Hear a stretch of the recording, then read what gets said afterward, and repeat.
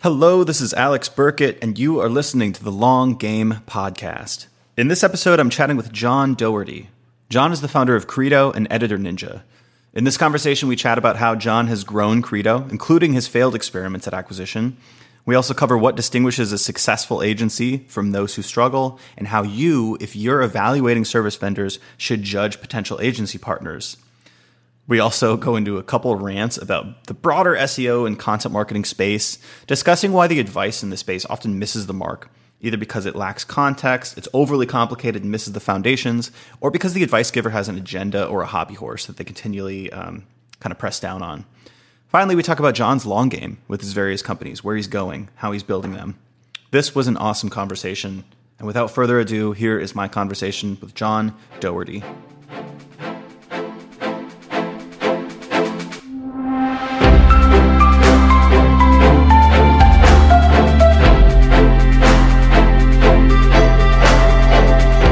Yeah, let's talk about SEO and content stuff. I mean, it's the world that I've played in for a long time. And, I've obviously got Credo going, which has been around for a number of years and helped 6,500 plus companies, made agencies $50+ million, generated $250 million in digital marketing leads, a lot of that SEO and content, Google ads, that kind of stuff.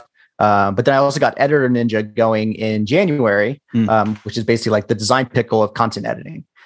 Is kind of the way to think about it. So, so we're like a marketplace where companies can find editors can find work type thing, or more not at all. It's you subscribe and submit your content to get edited, and our trained editors on the back end edit it and turn it around to you in 24 hours. So Very not cool. a marketplace at all. You said you've been doing a bunch of podcasts lately. You've been doing more of these. Is there anything that you haven't talked about in past podcasts that you wish people would ask you, or like any unexplored areas where you're like, I'd love to talk about that? Well, it kind of depends on where you want it to go, because there's so people always ask me like, what's the backstory? How did you get started with it? That kind of thing. Right. Which is good, good for people that don't have context, that listen to the show and don't know me. But the thing that I think people don't ask me about enough is, especially in like the bootstrapper world, et cetera, is how do they scale outside of themselves, right? Because when people are thinking about SEO, they're thinking about content, they're thinking about editing, there's all of that there, or even just like marketing overall, there's just a lot of I'm just going to do it myself, because hiring is hard and getting people on board is hard. And I would rather just keep doing it myself than, have some short-term pain for longer term gain. This is from the perspective of a SaaS founder who's like, all right, I'm just going to roll up my sleeves, write the blog post myself. I'm just going to tinker with Facebook ads. Like I can do it. Yeah, exactly. And so I think the thing I wish I was able to talk about more on podcasts is what are kind of the levels of hiring and getting things done, right? Start doing it yourself, learn what it takes to succeed. But then that should make your business grow. And then you've got other things to do. And then you're spending 5% of your time on growth. When you hire someone part-time, they're spending 5x that, and you're going to grow that much faster because you hired someone, right? So many people just they're not willing to hire. They're not willing to use outside services and that sort of thing in order to, as Dan Martell puts it, buy back your own time, right? Mm-hmm. I've been doing this. It's no longer worth my time, but I also can't stop doing it, right? It's high leverage, but I have other things I need to do because I'm the owner, I'm the founder, I'm the salesperson, all of that. So I need to, hire someone and empower someone else to actually grow. So what does that look like, right? And I'm sure you guys run into that at Omniscient as well, is, people coming to you and they're just wanting to completely outsource it, right? But abdicate it. And I don't want to think about it, which is not the right way to do it. But then there are also the people that are I'm not sure. I'm thinking about a freelancer. I'm thinking about an agency. I'm thinking about a full-time hire. I just don't know. How the hell do we make that decision? Right. And honestly, dude, this is stuff I've been thinking about for the last 9 years, helping people make these decisions. So let's go into that. This is perfect. Cause I can tell you, we've learned through trials and tribulations, who is a good fit based on that kind of mindset as to how they outsource things. One hypothesis we had early on was helping a founder out would be, more beneficial because they've got more control over their voice. They probably want to outsource most of it to us. But then when we came into these early stage companies and it was only the founder working on it, that ended up being such a bad fit client that we really don't take them anymore, because they would end up being so hands-on and like they wouldn't let go of like these little voice things, you know, and they'd be fundraising and hiring and building product and doing all these things. And it's like you shouldn't be nitpicking the introduction of a blog post. You know what I mean?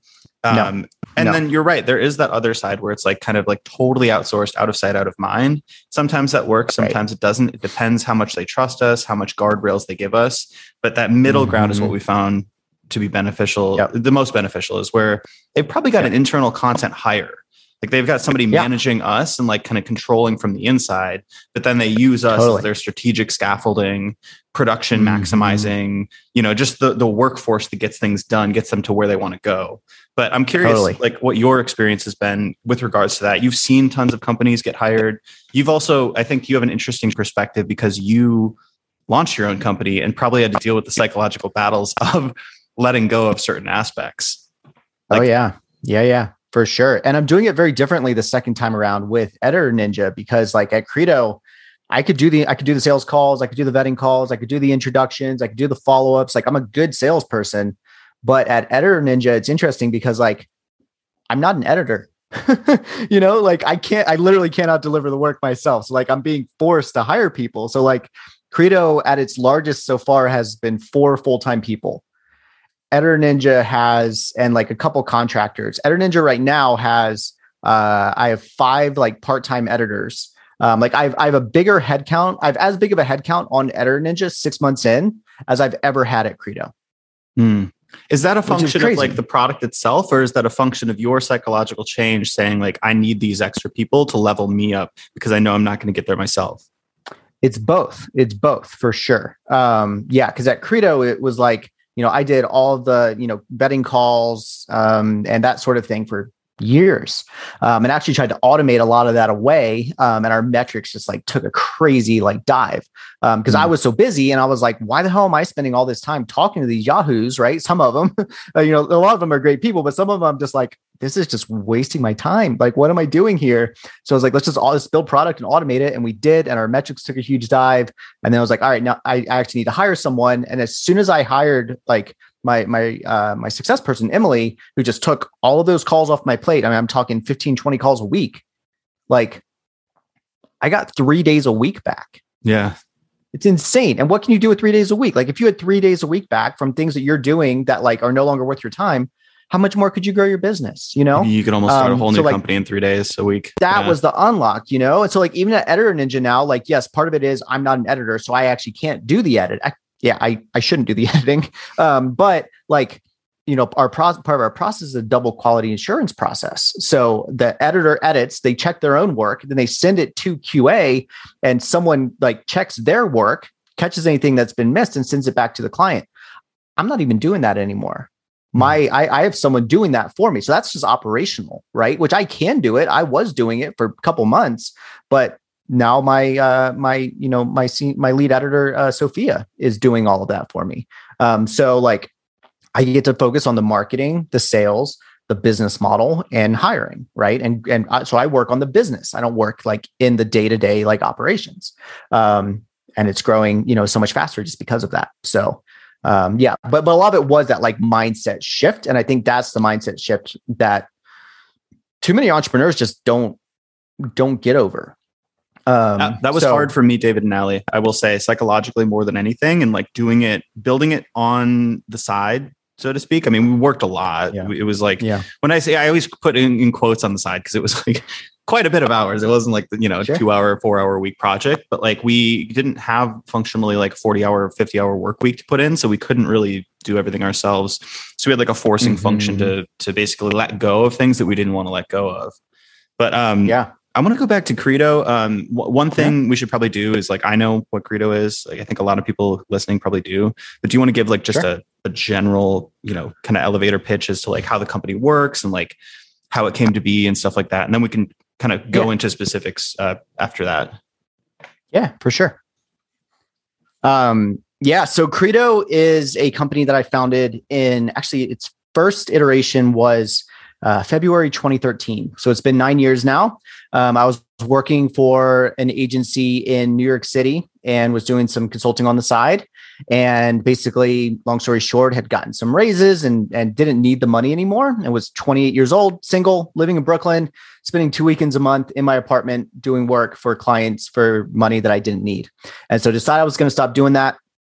And, told them kind of, mid-November-ish, I set December 31st of that year to stop. And so I started getting the question, well, who should I work with, right? If you're not doing this anymore, who should I work with? And so I just started kind of pinging my friends and being like, hey, have this client that I'm getting rid of, can you do this work? And they're like, yep, absolutely. Can you make the intro? Sure. And so I was just doing it for free.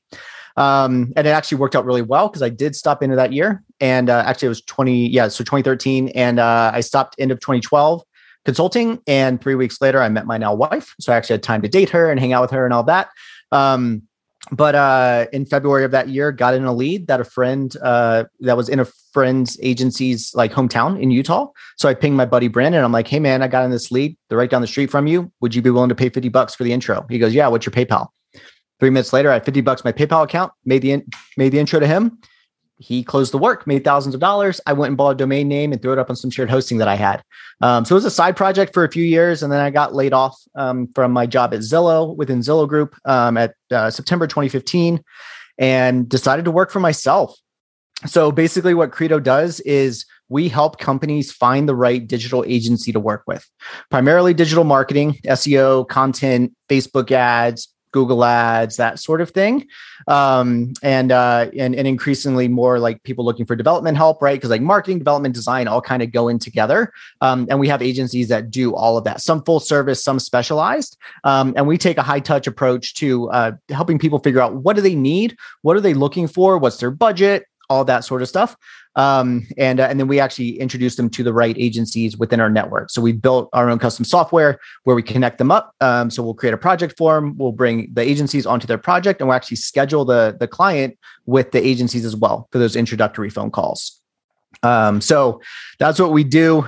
We also have a kind of a more like automated, self-serve option as well. If companies prefer that. But yeah, that's basically what we do. We've helped 6,500 plus companies, in the last, really since 2015, honestly, because before that, there wasn't much, I wasn't working on it much. So since 2015, generated over $250 million.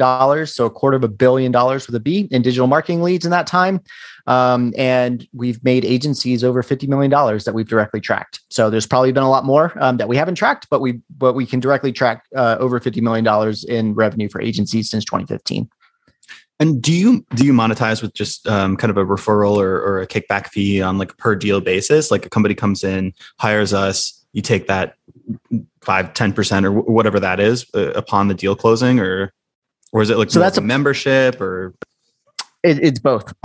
So on our, so we kind of have levels of agencies, as I said. So we have what we call our network, which is our larger set of agencies. It's like 110 agencies, something like that have all applied. We've vetted them out. We've approved them. They've joined. And so that's a free membership. And then they can buy basically leads on a per lead basis, kind of depending on how much contact information we have and whether we spoke with them, right? So if we've spoken with them and there's an email and a phone, it's worth more than someone that we haven't spoken with, that there's just an email, right?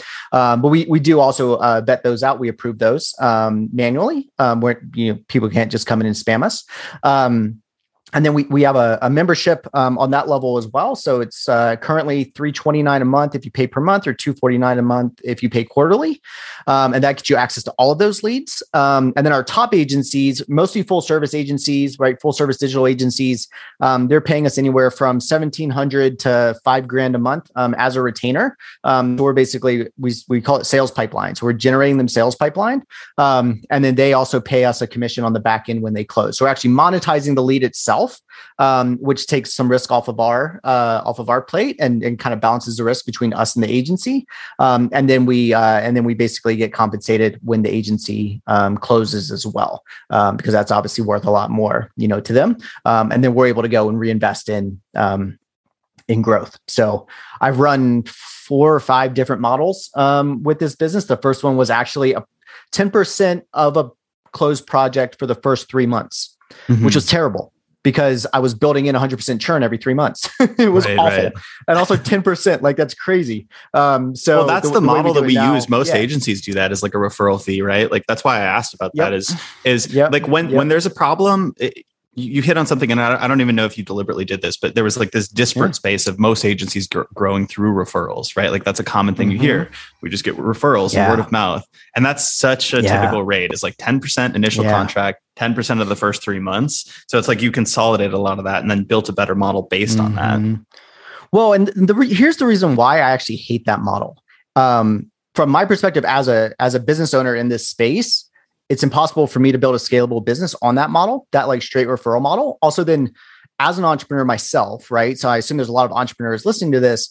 I am then putting my revenue in someone else's hands, someone that I can't train, that isn't like that. Yes, they're incentivized because they want to grow their business, but entrepreneurs are stubborn as hell, right? So they're not going to listen to me. I've done so much sales training with people, and the people that have actually listened have substantially grown their business. Like our top agency on Credo, for 3-4 years ago, they got in touch and they're like, hey, we feel like we're struggling to close leads. Can you help us out? I hopped on a call for 2 hours with them, took them through the sales training that I have, that I sell on Credo. It's called our accelerator course. They have gone from $700,000 a year to this year. They've acquired some other agencies along the way, but this year that agency itself is going to do $5.6 million in revenue, 8x in 3 years. And guess where that trajectory changed? I'm not taking credit for all of it, but their trajectory changed when I taught them how to sell.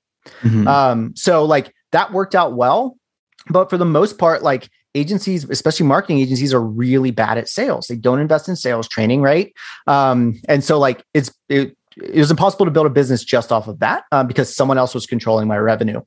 So hard lesson learned, but also that model is bad for agencies because you don't get anything consistent. You're taking the crumbs. You're getting what other people don't want.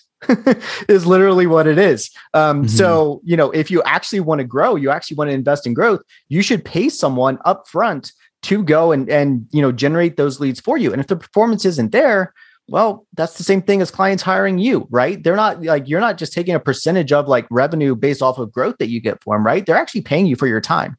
So we're kind of doing the agency model as well, but we're also getting a percentage on the back end from agencies. So, I know that agencies prefer the referral model. They prefer like just the 10%. Why wouldn't they? There's no risk to you, right? I'm taking on all the risk, but then I also don't have the revenue necessarily to invest in growth to be able to get you more work, to make you more money so that then you can pay me more money so we can invest in more growth, right? It's a virtuous cycle. So that's why I don't run that model. And why I actually think it's bad for agencies to like just rely on that. Plus like, it's not a scalable channel, right? One of your partners gets bought and all of a sudden that, entrepreneur that you were buddies with way back in the day that was sending you all these leads and he's no longer in that business. Guess what? Your lead flow is gone. So would you recommend, Credo is obviously like you built this to solve this problem, but I get pitched all the time on LinkedIn, like these SDR agencies will 10x your leads, for agency growth and all that stuff. Is that the kind of thing that you're... Yeah, guaranteed. They must be doing something right. There's so many of them, right? Is that a valid approach? That you're recommending maybe hiring some sort of an SDR, BDR, somebody who can prospect and get you leads in the door, and then the closing process that maybe the founder still, that maybe like somebody you hire, but like, is that like a valid approach to agency growth? You're saying like maybe like decouple it from the marginal 10%, hit to your margins on a referral and actually go out and source your own leads. Like Credo's one way. Is that kind of like outbound way, another way, or how would you think about that? Yeah. So I think in frameworks, and I actually have a framework for this one. So to me, I call it the ladder of lead generation. So when you're starting off an agency, a service business, any sort of service business, bottom rung is referrals. Referrals are great, right? You get started there. That's where you get your first customers. Then you have to go to your own channels, right? So SEO, content, podcasts, that sort of thing, right? So you're building up your name and you're starting to get people coming in that you don't necessarily know. But you basically learn how to sell them, you learn how to onboard them, you learn how to fulfill it, that sort of stuff. Then the next level is paid. So Google ads, Facebook ads, YouTube ads, like that sort of stuff, because that's a different level of someone That's a different level of qualification right there, right? Mm-hmm. They're a little bit colder. They were maybe in the market, or they saw you on Facebook, or they saw you on YouTube, and they're interested and they contact, but they're not quite sure, right? So it's a different kind of sales process there. And then finally is the accelerants of. So once you've kind of learned how to sell across those three, referral, owned / organic, and paid, then at the top is what I call the accelerants. So it's companies like Credo. It's these, BDR agencies that you're talking about. I actually, for me, BDR, business development rep, is outbound. SDR is inbound and qualifying inbound. So they're queuing up, they're qualifying leads that are coming in inbound, ads, organic, et cetera, and queuing them up for a closer and an account executive, right? That at an agency under about 15 people is usually the founder and should be the founder. Yeah. Once you get about 12 to 15 people is where I see agencies start hiring closers, account executives. And that's actually where I see a lot of agencies stall out because they fail to hire well there. But yes, I do think that, LinkedIn, that sort of stuff can be a great channel for agencies.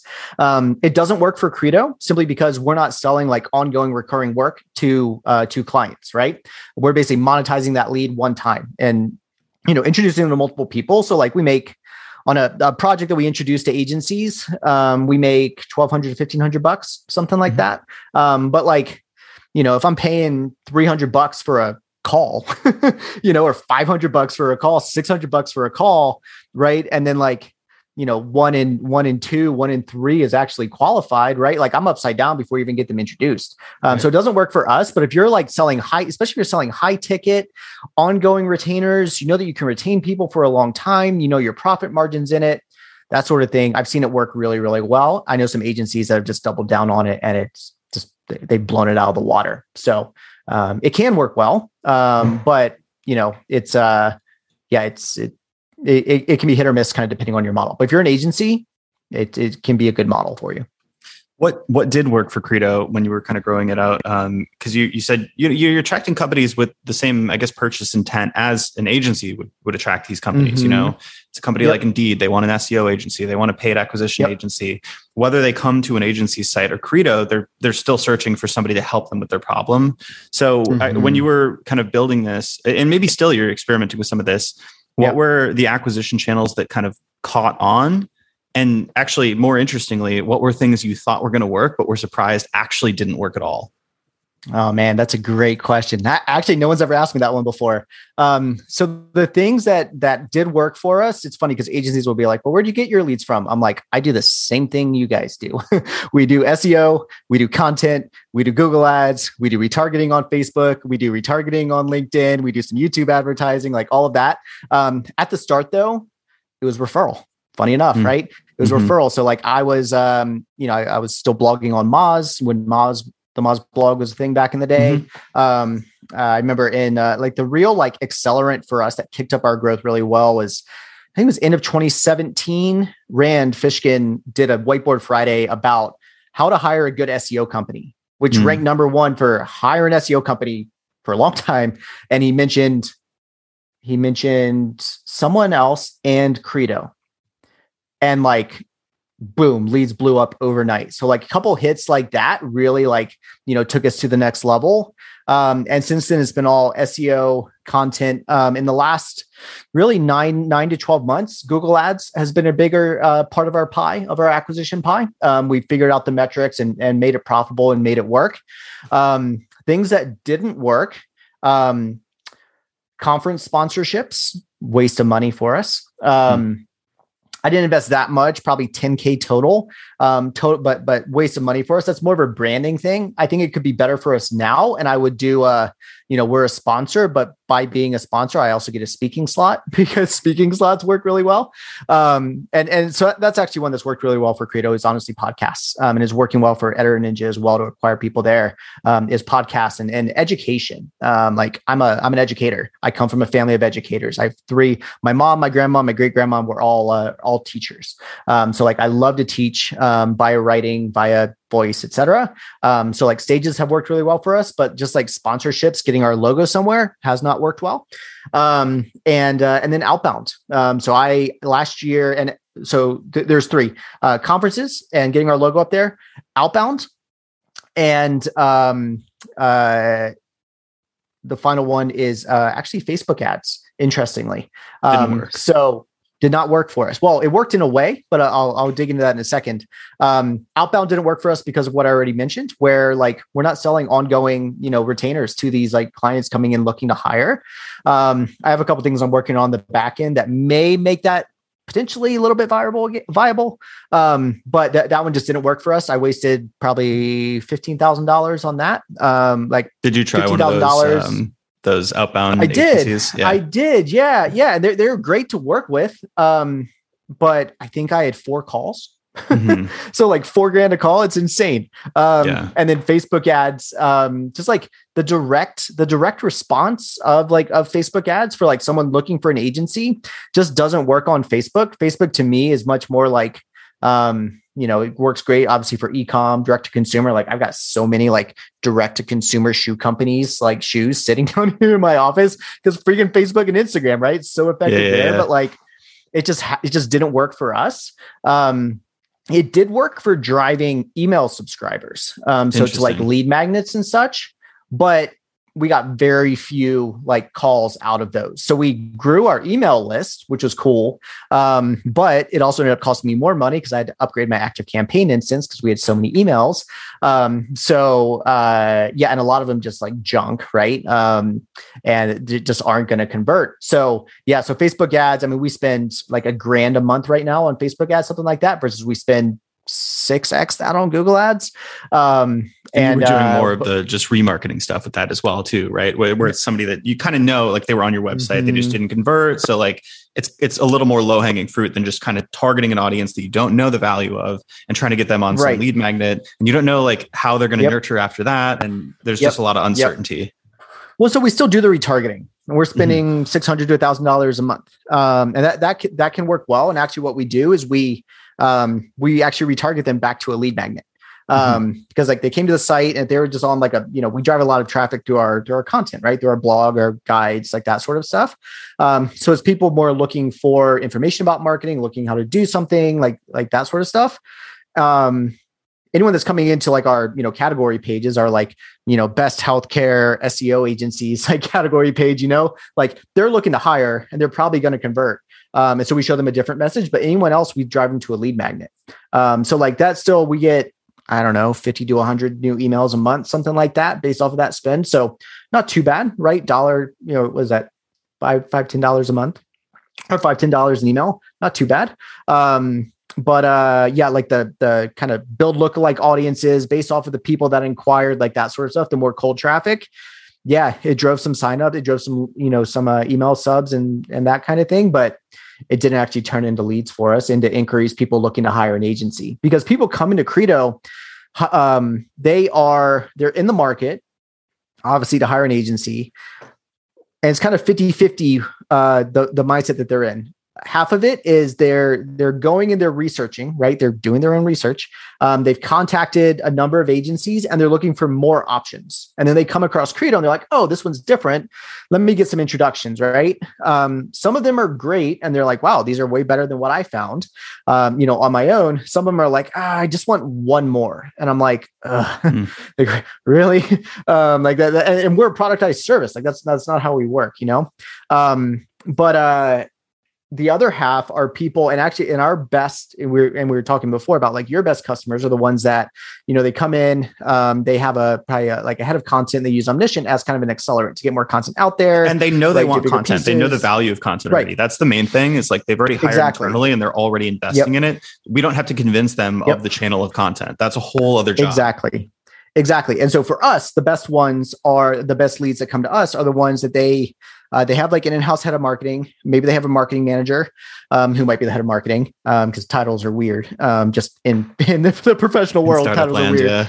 Yeah, exactly. Yeah. But they've worked with an agency before, right? Those not like maybe they've worked with freelancers and they've realized the challenge of that, having like basically you build out like a team of freelancers that aren't really invested, right? And all of a sudden you find yourself managing 7 people, right? And so like, all right, I need an agency, but they're still in that like freelancer $20 an hour sort of mindset, which is not where the best agencies are. But the people that we find are best are ones that have worked with an agency that took them from, say, just like throw out traffic numbers, right? It took them from 5,000 to 50,000 organic visits a month.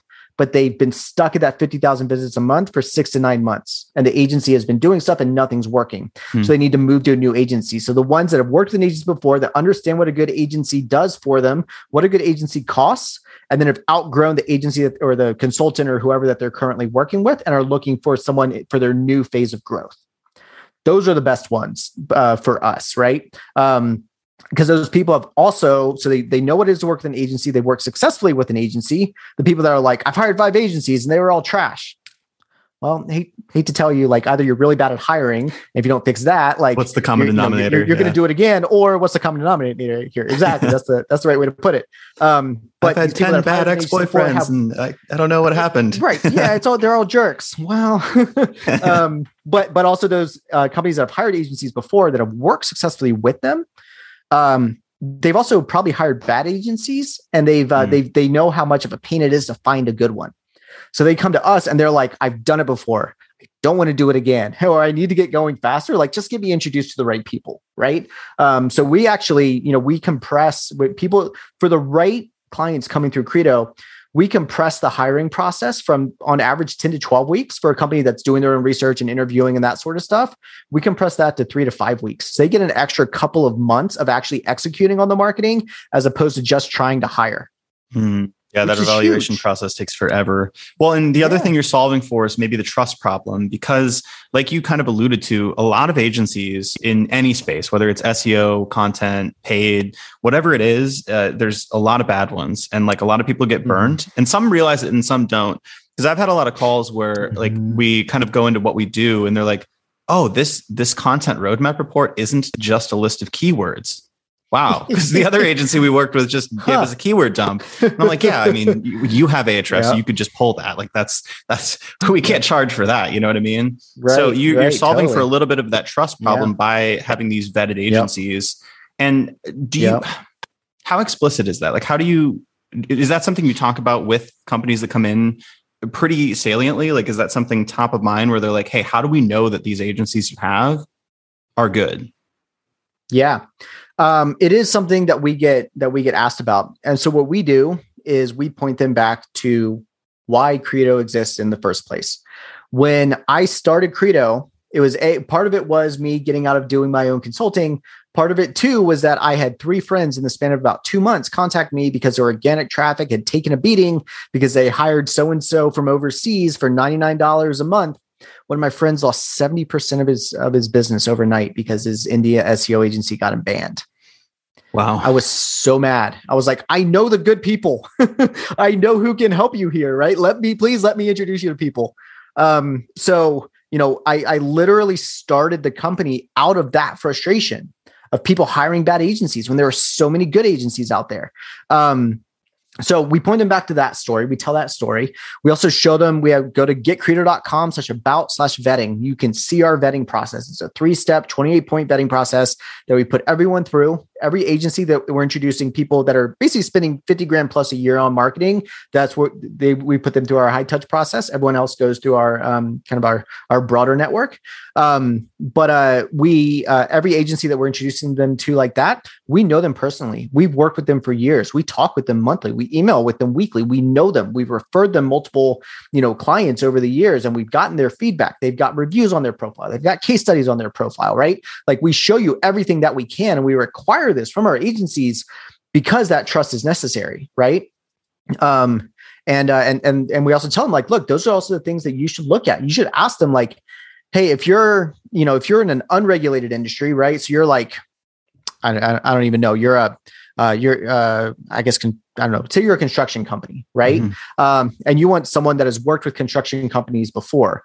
That's a nice to have.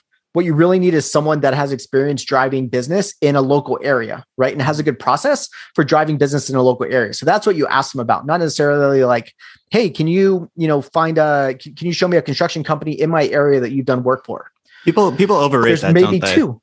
It's crazy. It's absolutely crazy. But in regulated industries, healthcare, medical, like that sort of stuff, I get it. Like, agency needs to understand HIPAA and all that stuff. But like 99% of industries are not. We had someone come in years ago that they were like, They were a startup in Silicon Valley. Startups are a pain in the ass to work with because they all think they're unique snowflakes, and they're not. And they were like, "This is what we're doing. We want you to introduce us to the agency that was doing work for these 3 competitors of ours." I was like, why are you contacting me about that? You go find that. Like, there's like 2 agencies that, in the world that are probably doing this work, right? You can go find them. And also, like, they're not going to work with you because because they're working with your competitors, right? Like, it's just not how it works. Well, what do you think is going to happen? You're going to get a differentiated playbook, or are you going to get the same copy and paste exactly, thing? Like, yeah. You just want to rinse and repeat, right? Like, you're behind them, like they're already like outflanking you, right? Like, yeah, exactly. They have a huge head start, right? You want to go like use the same coach, like, ridiculous. So yeah, it's people do way like overweight that like industry experience, but that's usually because they don't really understand what it takes to succeed in that channel, right? They don't understand that it's a process. And what really matters is working with an agency or consultant or whatever who has experience working with your type of business. So like if you're a SaaS business, don't go hire a freaking, e-commerce marketing agency, right? Like they're used to working with e-commerce businesses and driving, average cart orders of $89, right? Like they're not going to help you, they're not going to generate leads for you that you're selling to the enterprise, right? And you have a total like customer pool of 1,500 potentials, right?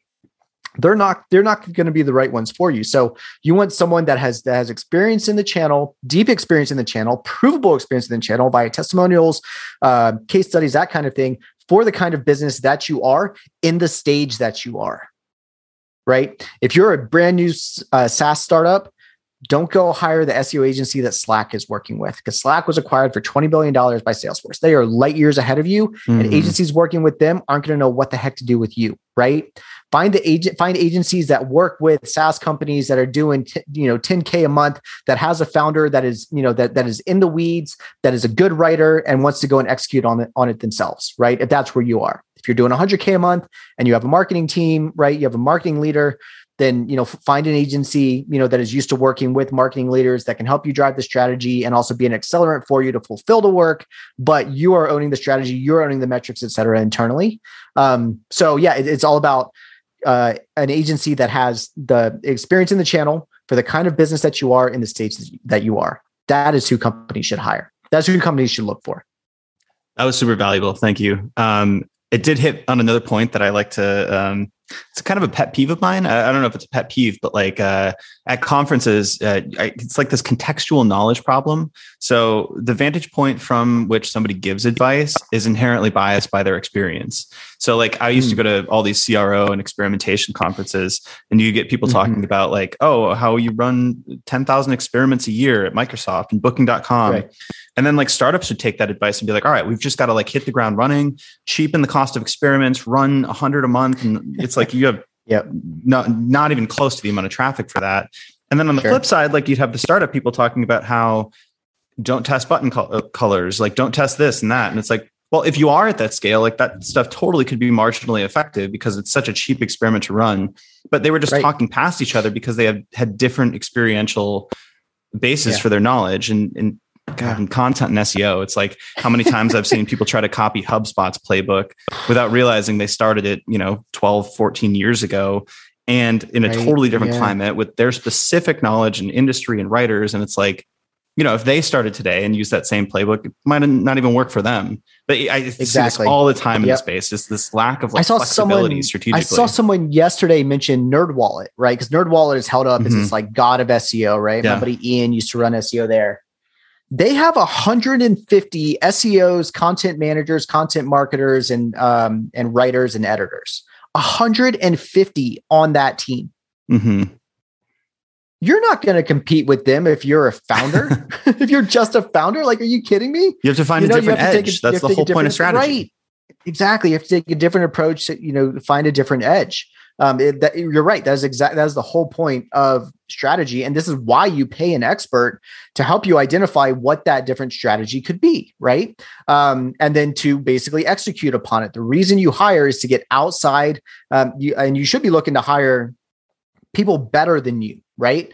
So if you're hiring people that are better than you, they're going to give you insight and point out things that you don't already know. And then you hiring an agency, you're hiring a team. You're hiring a team for the cost of 1 or 2 full-time people. You're getting a whole team kind of doing these things, right? You're getting all these different roles that you would have to piece together. So it just makes a ton of sense.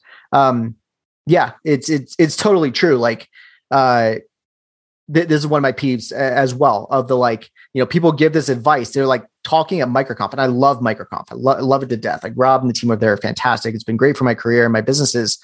But, people get up on stage and they talk about, like, something, that they're like now $50 million a year, like SaaS company is doing.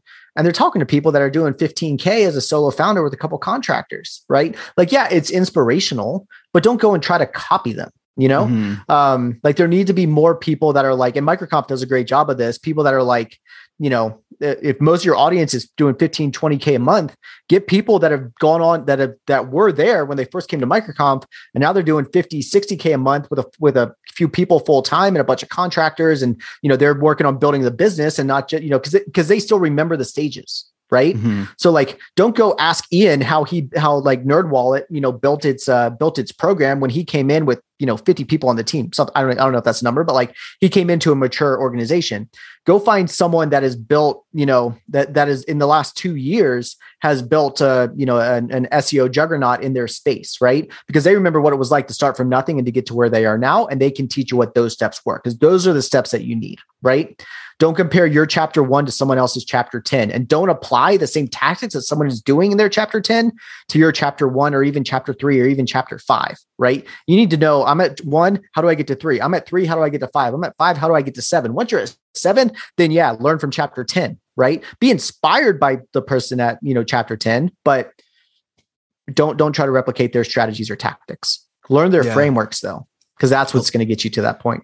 I love that. Yeah. It's such an interesting problem. This problem of like sifting through and finding the right advice to apply and like what to ignore. Because I also find like there's the contextual problem, but then there's also people get on hobby horses, like people get like their ideologically stubborn points, and they only look at the world through that lens. People who believe backlinks don't matter, people who believe that you should do this or that, you know what I mean? Like, you see it on Twitter all the time, and it's usually speakers. Like they've usually got some viewpoint that they're trying to sell. And I wonder sometimes, like, for myself, because I think that does sell, like when you've got a hard, strong opinion and a stance. And I think that's easier to parse out. It's easier to latch onto. And if people agree with you, they're going to be attracted to you. And if people don't, they're going to be repulsed. And that's great. That's how you build a brand.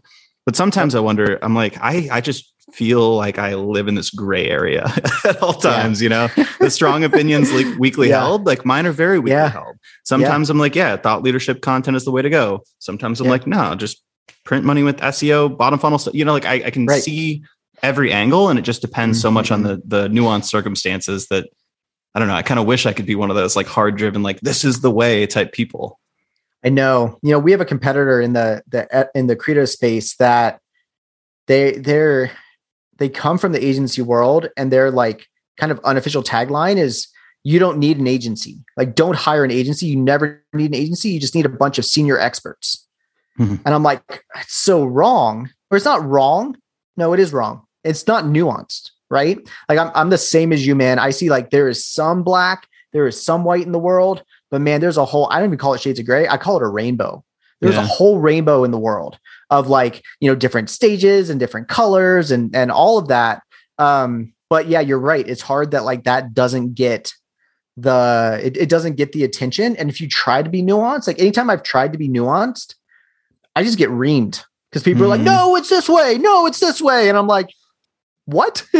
Like, how am I the only one that's seeing this? But then you realize that like the people that vehemently disagree with you that are very black and white are the ones commenting publicly, and the ones on the back end that messaging you, DMing you, messaging you on Facebook, etc. Like, I remember I got reamed about something like 6 months ago on Facebook, and like it actually broke some friendships because some people were just like horrible. But I deleted the post because I was like, this isn't freaking worth it. And I posted something about like, I deleted it, not worth it. Like, if you're mad at me after that, feel free to like unfriend me. Like, Facebook has just made friend me nothing in this world, but like, feel free to like disconnect with me. Right. And I probably got 40 direct messages saying like, hey man, I totally agreed with you. Like, I'm sorry you like that happened to you. So like, anyways, but yeah, it is like the black and white can work so well for marketing, but I don't know, man. It's not who I am. And honestly, dude, I don't want to attract more black and white people. If you're black and white, you're going to attract black and white people. If you're nuanced, Tends you're going to attract beginners. people. I think because at CXL, we never took a hard line, and I think it attracted a much smaller audience, but it attracted a much more, like the Neil Patel audience is maybe a bit like larger, and it's more beginner. Yeah. There's very strong, like this is how you do things. But then at CXL, like we would always say like, well, it depends, and as an SEO yourself, that phrase, that famous phrase. Yeah. It's a frustrating one. On my arm. Yeah, for sure. I mean, it's always the answer, but then you understand, like you've got to, if there's two competing ideas in your head, like, yes, it depends, but you still have to like say something that, the person can actually use and chew on and like take into their business. So it's like balancing those two things in your head is the whole battle of strategy. And so here's how you figure out. Yeah. And here's how you figure out an expert. You ask someone, hey, what about this thing for SEO? And if they just say, it depends. On what? Yeah. On what? Right. But the real experts are going to go, it depends. Tell me more about that question. Tell me more about your situation. Right. And then from there, then it depends on what? Depends on your situation, depends on your experience, it depends on your market, depends on all these things. Right. So like, give me that information and then I can start giving you answers. Right. If you just say like, do backlinks matter? Depends. For who? In what space? Right? Like, if you just stop at it depends, what's your price point? Like all these things. Right. Exactly. Do backlinks matter? Maybe. Right. But I'm going to go on and explain myself. Right. Because I actually know this stuff. So yeah, but I also want to find the people that, and this is a balance here. I want to find the people that are open to those conversations and that want to dig into it depends, but not just to dig into it because they're intellectually curious, but because it actually drives action. Because there are so many people out there that they're just debating this shit left, right, and center all over the place. I hope I can swear on the show. Yeah, left, totally. Right, and center, and just going round and round. Like it's been the same freaking debates in the SEO world for the last 12 years I've been in it. I'm so freaking tired of it because it doesn't actually drive action for people, right? Like, oh, we're discussing this again. Don't care, right? This conversation again. Take that thing, circular. Put it into action and see if it actually works, right? So like, yes, discuss these things, debate these things. It's good. But if there's no actual like results or action behind it, it's worthless is my take. So yeah. I think, that's interesting. Coming from the CRO space, like one conversation, it's almost it is a joke at this point. My friend Justin and I talk about this, where every 6 months or so, we'll see on this Facebook group or on LinkedIn, this debate where it's like, we got to change the name of CRO. It doesn't accurately explain what we do. And it's like, is this what we're going to talk about? Instead of providing value to the businesses, we're going to talk about the name, the acronym, right. But then there's other interesting areas where it's like, do backlinks matter? And maybe that's not the right question. It's like, yes, or it depends. Like that's kind of the nuance. And then you start asking more interesting questions like, what's the marginal value of backlink? What's the opportunity cost of doing manual link building versus like passive link building? Like where could I put other resources? And even to the point of like a bigger issue, like you get these staunch people saying like, oh, you have to have a blog, you have to do content marketing. But it's like, okay, that's a very broad umbrella. How much content marketing do you have to do? When does it become an opportunity cost? When should you switch to other initiatives? Those are things that actually allow you to win at business, which is the whole point of all this. It's not some academic intellectual exercise as to like, which is better, which is worse, Yep. Well, the question of like, do backlinks matter? Like it's a very amateur question, right? No expert is going to ask you that question. No one that's actually like learned anything that actually knows anything is going to ask that question, unless they're just like trying to stir up some sort of engagement on social media. Totally, in which case, like, I have no time for that. Yeah. But anyone that actually knows what they're talking about, they're not going to ask that question. They're going to ask better questions. But they're also going to understand what you were just getting at is okay, so I'm spending, $350 a link, right? How many links do I need in order to become competitive for this keyword, right? If I have 3 like linking root domains to this like services page and my next closest competitor is 50, right? Okay, to even start being competitive, I'm probably, if I'm doing better on-page SEO and all that, like I'm probably going to need about 25 good linking root domains to this page. So that's 22. So that's like, I mean, I used to be good at math in my head, but so like 22 times, I said 350, right? That's $7,700. How long is it going to take me? And that's just to get on the first page, right? Mm-hmm. Not even start driving traffic. So like, let's say I have to spend $25,000 in order to get into the top 3 to actually drive any traffic and driving any conversions. What's my average conversion? How much is that, right? So basically you start doing in SaaS, we call it the CAC payback, right? Your cost of acquisition payback time. And so like, if you're under 3 months in SaaS, you're doing awesome. You're printing money, right? You can basically finance that with your credit cards. If you're, 6 months is good. 12 months is like, okay. Anything longer than 12 months, unless you're in like, a enterprise space and you're doing 5-year contracts, right? Anything longer than 12 months, you're going to struggle, right? So like, but think the same way about marketing, about backlinks, about content, like that sort of stuff. How much do we have to invest in order to, get to this point to drive like X traffic based off of current conversion rates that converts at Y% and pays us Z dollars? What does that math look like? If you're not doing that math, you're not ready to invest. Mm-hmm. Man, I love this. I almost think the content marketers especially should be taking courses like Reforge and like econ courses, things where you actually learn how to build growth models and payback windows and stuff, as opposed to learning more about like when to use an M dash versus a comma, Yeah. Like I feel like those things let my editors at Editor Ninja worry about the M dash versus the comma versus the semicolon, right? Like you don't need to worry about that. Focus on creating a great content strategy and writing content that people want to read and people want to share and causes them to want to sign up. So then you can put them into your funnels to get them to convert them into a customer. I completely agree. Like I've learned all of this, thinking about like payback periods and just honestly like how to run a business from like a numbers perspective. From, just running my own businesses and making a ton of mistakes, but also like from, working, like I'm in Dan Martell SaaS Academy. And like, I've learned so much about like, okay, from these guys that are doing, $3 million, $5 million a year in revenue, right? Which is like, Credo's not quite to $1 million in revenue, but like, but we could get there. I've learned so much from them. They're like, all right, at your stage, I started doing this. I learned this thing. This is the number that I needed to see to know where we needed to invest our revenue, right? Our extra like revenue that we had in order to grow even faster. That's how you grow. And I completely agree that like, too many content marketers they're individual contributors. They're strong individual contributors. Even people that call themselves a content strategist, most of them are just ICs. They're just individual contributors that are pulling keyword reports or getting their agency to pull them a keyword report. They're a content writer that learned how to use Ahrefs in many cases. Exactly. Not like, hey, what are our competitors doing? Or what are our competitors not doing? Right. Like, and if they're not doing it, why not? Did they do it before and they stopped? Okay. Why? Right. Like being curious and asking those questions as opposed to like, we need blog posts or we need blogs. Like blogs is like, this is a hill I will die on. You write blog posts on a blog. You don't write blogs. But like when I hear a content marketer say like, we're writing 5 blogs a week. I'm like, why do you have 5 blogs? You just need 1 blog, write posts on that. I'm kind of a jerk like that sometimes, but like, but I see someone say that we're writing 5 blogs a week. I'm like, you don't know what you're doing, right? You're an individual contributor there. There's not enough higher level thinking in content and inbound marketing because we've been told the industry changes fast. You got to keep on top of the news, like that sort of stuff. Man, I've been in SEO for 12 years. Very few fundamentals have changed in SEO over the last 12 years. But if you look at SEO Twitter, you're going to think it's changing 20 times a day.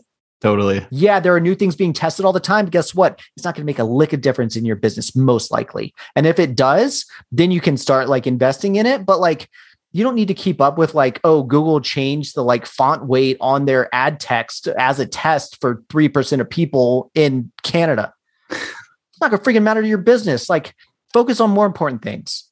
Sorry, I'm ranting. But no, this is fantastic. It's important.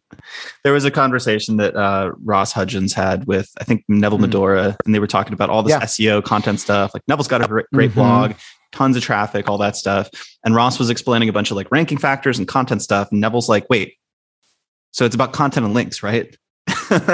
And Ross just like steps back. He's like, well, yeah, pretty much. I mean, there's some nuance, but yeah basically. Yeah.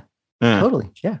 I mean, it blows people's minds when they come in and, I'm talking with them about SEO or whatever. And they I'm like, hang on, let's talk about the base of SEO. And because they come in, they're talking about like backlinks and private blog networks and this and that and the other, and ask me these like super tactical but like irrelevant questions. And I'm like, wait, what are the three like core pillars of SEO? And they're like, huh? And I'm like, technical content links. Do you have a website? Well, we're building it. Okay. Why the hell are we talking about private blog networks? Like, build a site on a CMS that is like proven that you can optimize, right?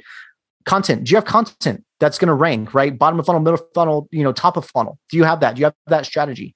Okay. And links. Why are people going to talk about you, right? Like, that is SEO right there. And yes, there are a ton of, strategies and tactics, within that, in order that some are going to work better or not as well for your specific company, for the team that you have and all of that, for your stage. But like, if you don't get those three core things right, you're not going to work. You're not going to rank. Right. Mm-hmm. So like, let's start worry there. About those things later after you've already established the foundations. Exactly. Yeah. And I love that. And Neville's like, oh, so content and links. Yes. Okay. Content people want to talk about, the people are going to link to, that's going to also open up other opportunities for you to get onto podcasts so you can get more links and get in front of new audiences, which is going to spin that wheel even faster, right? Like, think about it like a flywheel like that, right? Like, that's how you win in content. So yeah, like bake, and I'm not a like, first principles guy or something like that. Like, I think all those kind of, frameworks have their like time and place in different parts of life. But like, I've just become really about how do we make things as simple as possible. Like, I was talking to Justin Jackson, right, from Transistor. And he said something about like, he used to build all these like crazy complicated funnels and automations. And if it tag it with this or moving from this and do that and send this email and all that. And he's like, man, I just quit doing all of that. He's like, with her Transistor, I just deleted it all because it didn't drive any more business. And what I need to do is I need to focus on providing more value to the podcasting space and building a better product than what is currently out there. That is what drives the business, not these friggin' automations that might drive a 0.2% improvement and blah, blah, blah. He's like, we're not at a scale that's going to make a difference, right? Like you're talking about, right? Like an Adobe 0.2% is probably going to make a big difference and is going to make a good difference in their business, right? For a, freaking bootstrapped indie SaaS doing $40K a month with whatever, 10,000 visits a month, it's 20, right? Mm-hmm. Maybe it might even be less than that. Like, it's a tiny, tiny number. That's just like the effort you put. And once again, like, it's the effort you put into it. Is you spend 3 hours building this funnel and it takes you like 3 years to recoup that time. Could you have invested that same time into something that's going to, you're going to recoup that cost? Because your time is a cost. You better believe it. Put it into something that's going to pay it back a lot faster, and worry about the like big, automations and all those complicated funnels and all that crap. Like, worry about that later or never, because it's maybe not even going to matter. So it's not going to matter in this stage. Back in my days at CXL and more so at HubSpot, because you've got a lot more free time to kind of like think about little complex, maybe nuanced, probably less impactful issues. Now as an entrepreneur, I'm like, I shouldn't be wasting my time with this. I should be getting more clients or making our clients more successful. Those are the two things we care about. Like, I remember I built a Markov chain based attribution model in R. I'm like, this is so worthless, and eventually like there are companies that could get utility from that. Again, your Adobe example, it's like, but at that point, like, there's somebody in the executive level saying like, hey, if we hire a data scientist for this, here's the marginal value we can create with this. And it's worthwhile for us based on the cost of this data scientist. It's almost never the case at like an earlier stage company that it's worthwhile to do that. It's like your simplicity model is the way to go. Exactly. Yeah. There is something to be said, I think, for like, experimenting and like trying new things and like that. Cause as entrepreneurs, like, I get bored. I have ADHD. I'm all over the place. And so like going and working on something that my energy is going into, right? It might it might never see the light of day, but it's going to, it's going to spur something else. It's going to trigger something else that then I can go and apply to my business. But your point is spot on that like, that should be like 2% of your time, 5% of your time. If that's like 50% of your time, you're you're abandoning your business, right? Or you're hamstringing your business because you're not actually putting time into building your core company that allows you to do those other things. Now, if you're so busy that you don't have any time to take a step back and think, right? I mean, then that's another problem, right? And you probably need to hire. You need to fix your mindset around hiring and how you do that well. Yeah, it's so once again, it's a balance, right? We're all about nuance here. Yeah, it's I think that kind of thing, that experimentation is super important, but you have to keep it in check.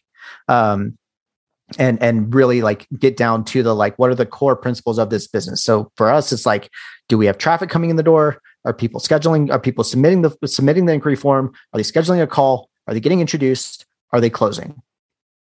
That's what matters. Those are the numbers I look at, right? That's all I care about. I don't care about how many JIRA tickets did we solve or anything like that. Like yes, we have a product that we do active development on, but like, that's not driving the business forward. You know, what drives the business forward is more traffic, converts into more inquiries, it converts into more calls, it converts into more intros, it converts into more, closed clients. So why am I going to focus on anything else? Yeah, we started repeating this phrase all the time. Will it make the boat go faster? I learned it from this book, The Gap and the Gain, which is a really good the business book, right? Dan Sullivan, right? Yeah, really good. I'm normally not into the business book stuff, especially like the pop, more motivational stuff, but this one was fantastic. I read it over Christmas. It was really good. Oh, you read that one? Yeah, over Christmas. Yeah, I read a lot of business books, so I read that one in like 3 days. It was awesome. That one definitely revolutionized how I think about like, well, personal productivity and like gratitude, obviously, like his, 3 big wins kind of practice. But will it move the boat faster was like that British rowing team. Like they basically like use that as a lens from which to make any decision. So it's like, if they would ask like before doing something, like, is it going to make the boat go faster? And if the answer is no, if it's like, go to McDonald's and get food or whatever, like, obviously that's a trivial example, but like, in the case of your business it's like, you can ask yourself that at almost every junction. It's like, is spending an extra hour on Twitter going to make my business better? And it's like, probably no, maybe. You start to reframe things like if you're being purposeful, but just bring some consciousness to it. Totally. I think about it like a flywheel, or like a water wheel is probably the better way to think about it. So I spent a lot of time, I live in Denver, but spent a lot of time in the mountains near Breckenridge, and driving back on I-70, as you go through Idaho Springs, there's literally an old water wheel sitting there along I-70. And so I think about it as like, okay, my business is going, a small trickle of water is going to like gather in one of these things, and then the thing is slowly going to turn, right? How do you make it turn faster? You pour more water into it, right? In business, it's like more of the right water, but with a water wheel, any water is going to do, but not ice, because ice is going to like break it. But point is, you pour more water into it. And the more water you pour into it, and the faster that velocity is, the faster this thing is going to spin, right? But over time, slats are going to break and that kind of thing. So you may actually have to like pause a little bit. You may have to like dam up the water a little bit, to continue the metaphor, so you can repair this thing, so that then when you turn the water back on, then it's going to spin just as fast. So that's how I think about it. But I do like does it make the boat go faster? I mean, it's James Clear's like, 1% better, like, the law of marginal gains, Ed Milet, he just released a book called, The Power of One More, right? You do one more, make one more phone call, send one more DM, do one more podcast, send one more email, like that kind of thing. And once again, to a point, because at some point it's diminishing returns. But it's amazing. Like if everyone else is doing, 50 emails a day, and you're doing 51, in the short term, it's not going to feel like anything. But over 365 days, you have sent 365 more sales emails than your competitor, right? You don't think that's going to make a difference? I bet it will.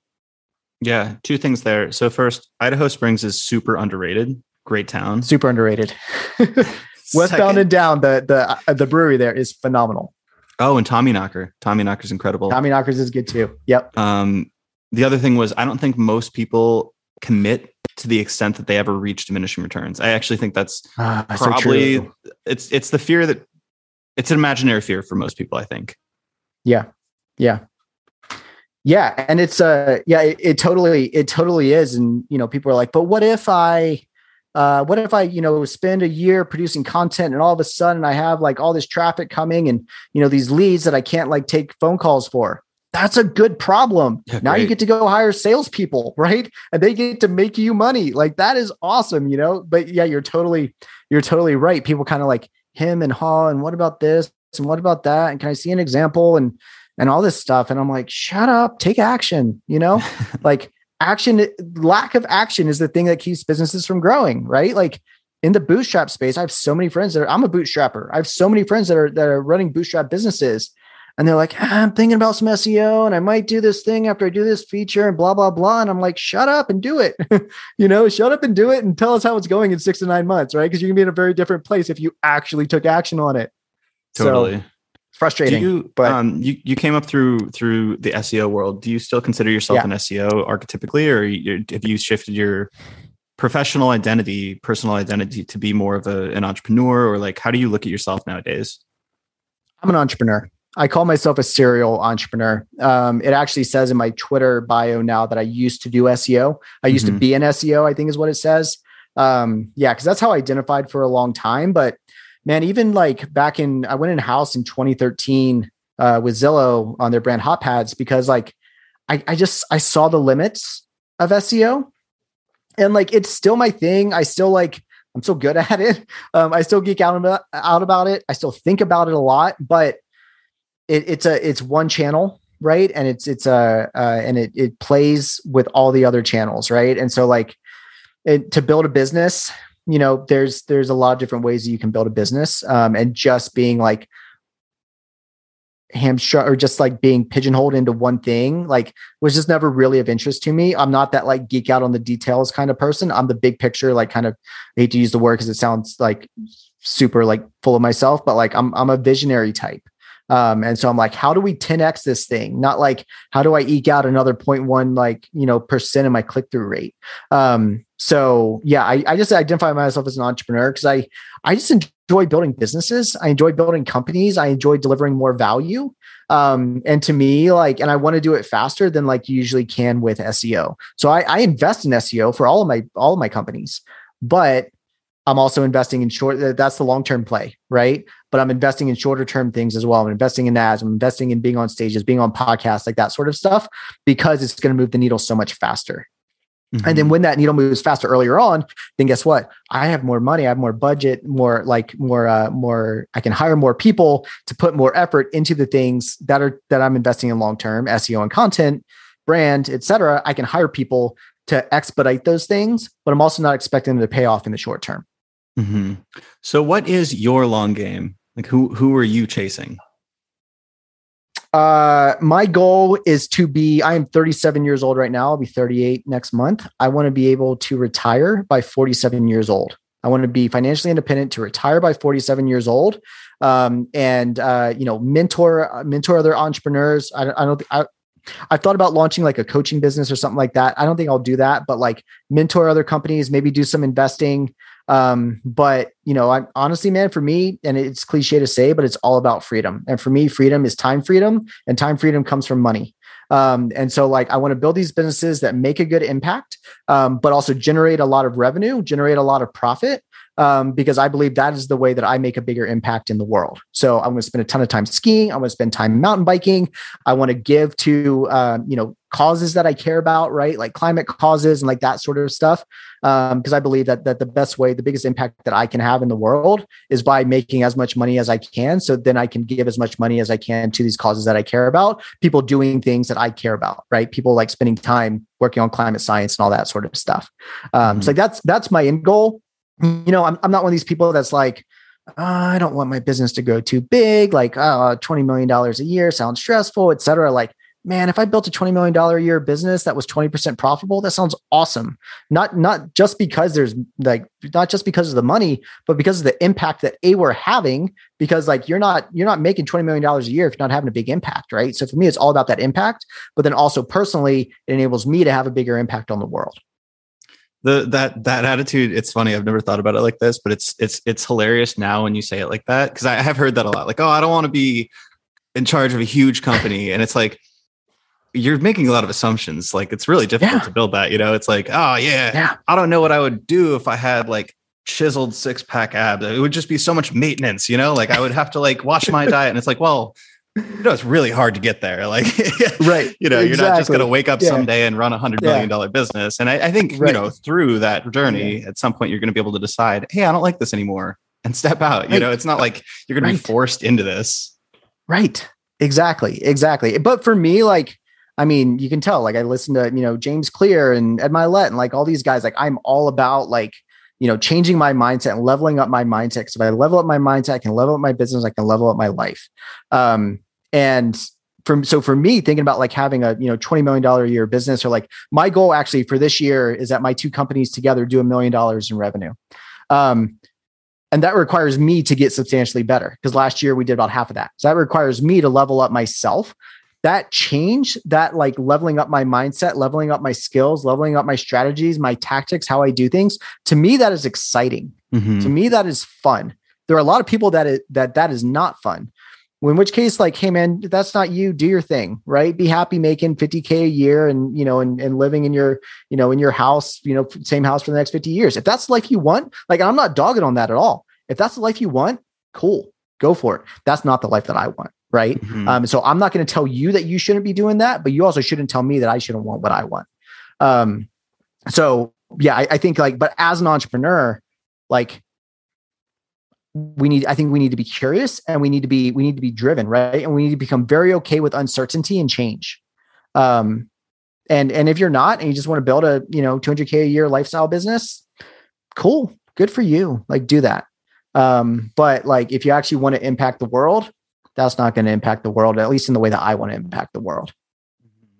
That point you hit on with entrepreneurship kind of being a forcing function to improve yourself is something I've recently discovered, because like I started my career, I've always wanted to do entrepreneurship, like I joined a pre-seed tech company right out of college to learn how it feels to get off the ground and like see what raising capital is like and going through all that. Mm-hmm. But like for a couple of years, I worked at HubSpot, at Workato, and I was building the agency in my spare time. So I was still hustling to an extent, but like at these big tech companies, it's not hard, like there's some positions that are pretty intellectually demanding, politically demanding, but it's not the same thing as building your own company. Like you just look at time completely differently. And I'll say that during that time, when I was at HubSpot and Workato, I became a well-rounded person. I studied Spanish and spent a lot of time like doing recreational things and hobbies. But now that I'm doing my own thing and, in charge of my own domain and destiny, so to speak, I look at time completely differently. I look at how I act differently. And like, there's motivation now. Like I've always wanted to meditate, like that it's a healthy thing to do. But for a long time, it was just a whimsical, like, oh, maybe this will improve my stress levels. Now I'm like, I need to improve. Like I can't be stressed out all the time. I have to have a buffer for my day. So I basically can like better manage my business. So now I'm like, oh, I have a real incentive to do this. And that's how I started to look at everything. Or, if it's not that requisite, like then I'll drop it, and I have no remorse over doing that. So it's completely like reprioritized my life, having it be completely up to me, and like it's high levels of ambition too. I think like you said, if you're aiming a little lower, you can be okay with a little bit less, but like if you're aiming high, you really start to reprioritize like how you're going about your daily life and your relationships, your hobbies, and all that stuff. Totally. And it carries over into all of those things as well. It carries over. It not only does it improve your business. And by the way, I started meditating the weekend after the COVID pandemic started in the United States. I meditated straight for 541 days. So it's been, and I stopped it last fall. I was doing 75 hard and I stopped it, but I've recently, went for a little while without doing it. And a couple months ago, I was like, I'm stressed out again. I'm anxious. Like I'm angry, all this stuff. I was like, oh man, I haven't meditated at all in the last 6 months. What happened? I just completely got out of it and started it up again. But then, it does retrain your brain. It's one of those, you got to trust the process. And over the long, it's like SEO and content over the long term, it really snowballs. You start to see the difference, but it's going to take 3 to 4 months to actually notice any difference of doing it every single freaking day. But then it carries over, as you said, into the rest of your life. Absolutely. Carries over into what you put your time into. It carries over into the relationships that you have, the friendships you have, the topics you talk about, the things you care about. Right. I'm I'm almost 7 years in now to being self-employed. And, I crush myself during the week. I do. Like I work Monday through Thursday, and I usually work about a half day on Friday, but then I'm heading up to my house in the mountains or heading on a trip. I'm going skiing, I'm mountain biking, I'm recharging. But when I'm in Denver, I am focused. I am working hard. I do not have time for like these, senseless debates in the SEO world. Like I have things to do, like I am busy purposefully because I'm trying to hit these big goals.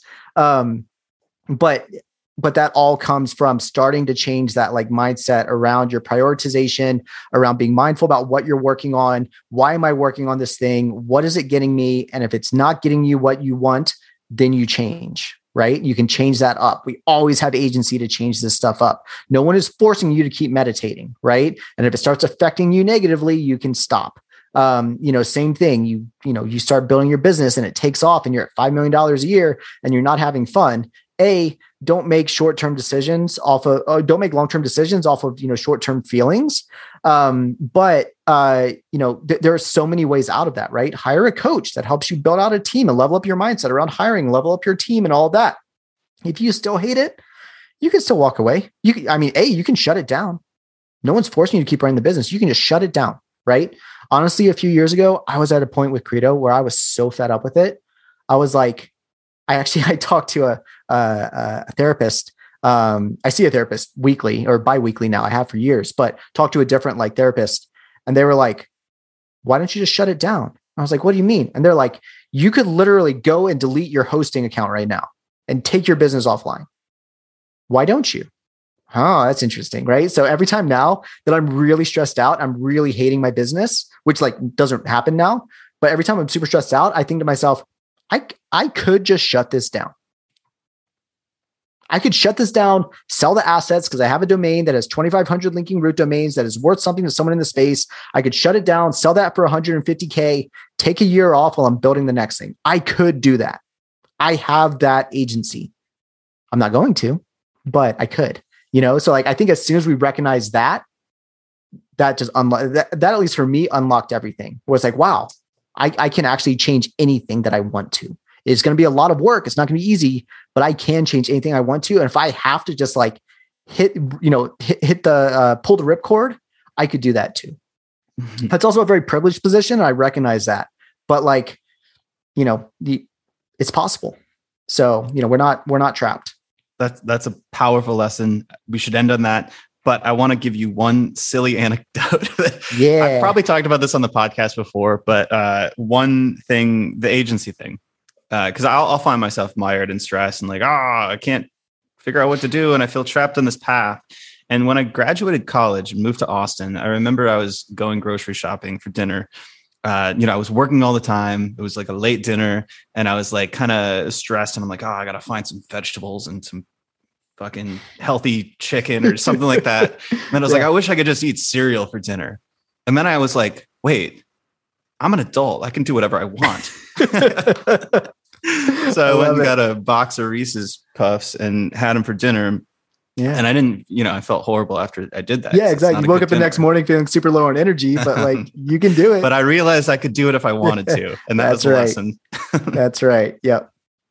So to end off, thanks for this. This conversation was awesome. Do you want to maybe explain where people can find you online, any resources, all the stuff you want to promote right now? Yeah, for sure. So best place to connect with me personally is on Twitter. I'm at DohertyJF, DohertyJF. My two companies are Credo, getcredo.com, where we help companies find the right digital agency to work with, and editorninja.com, where it's unlimited copy editing and proofreading services. We're the design pickle of content editing. Honestly, if you're an agency, you're at an agency, like check out both companies because I build for agencies, it turns out. And then, want to get in touch with me personally, John at either getcredo.com or editorninja.com is going to get me. I have really enjoyed this conversation. Thank you for having me on the podcast. Excellent. Thanks for coming on. This was super fun.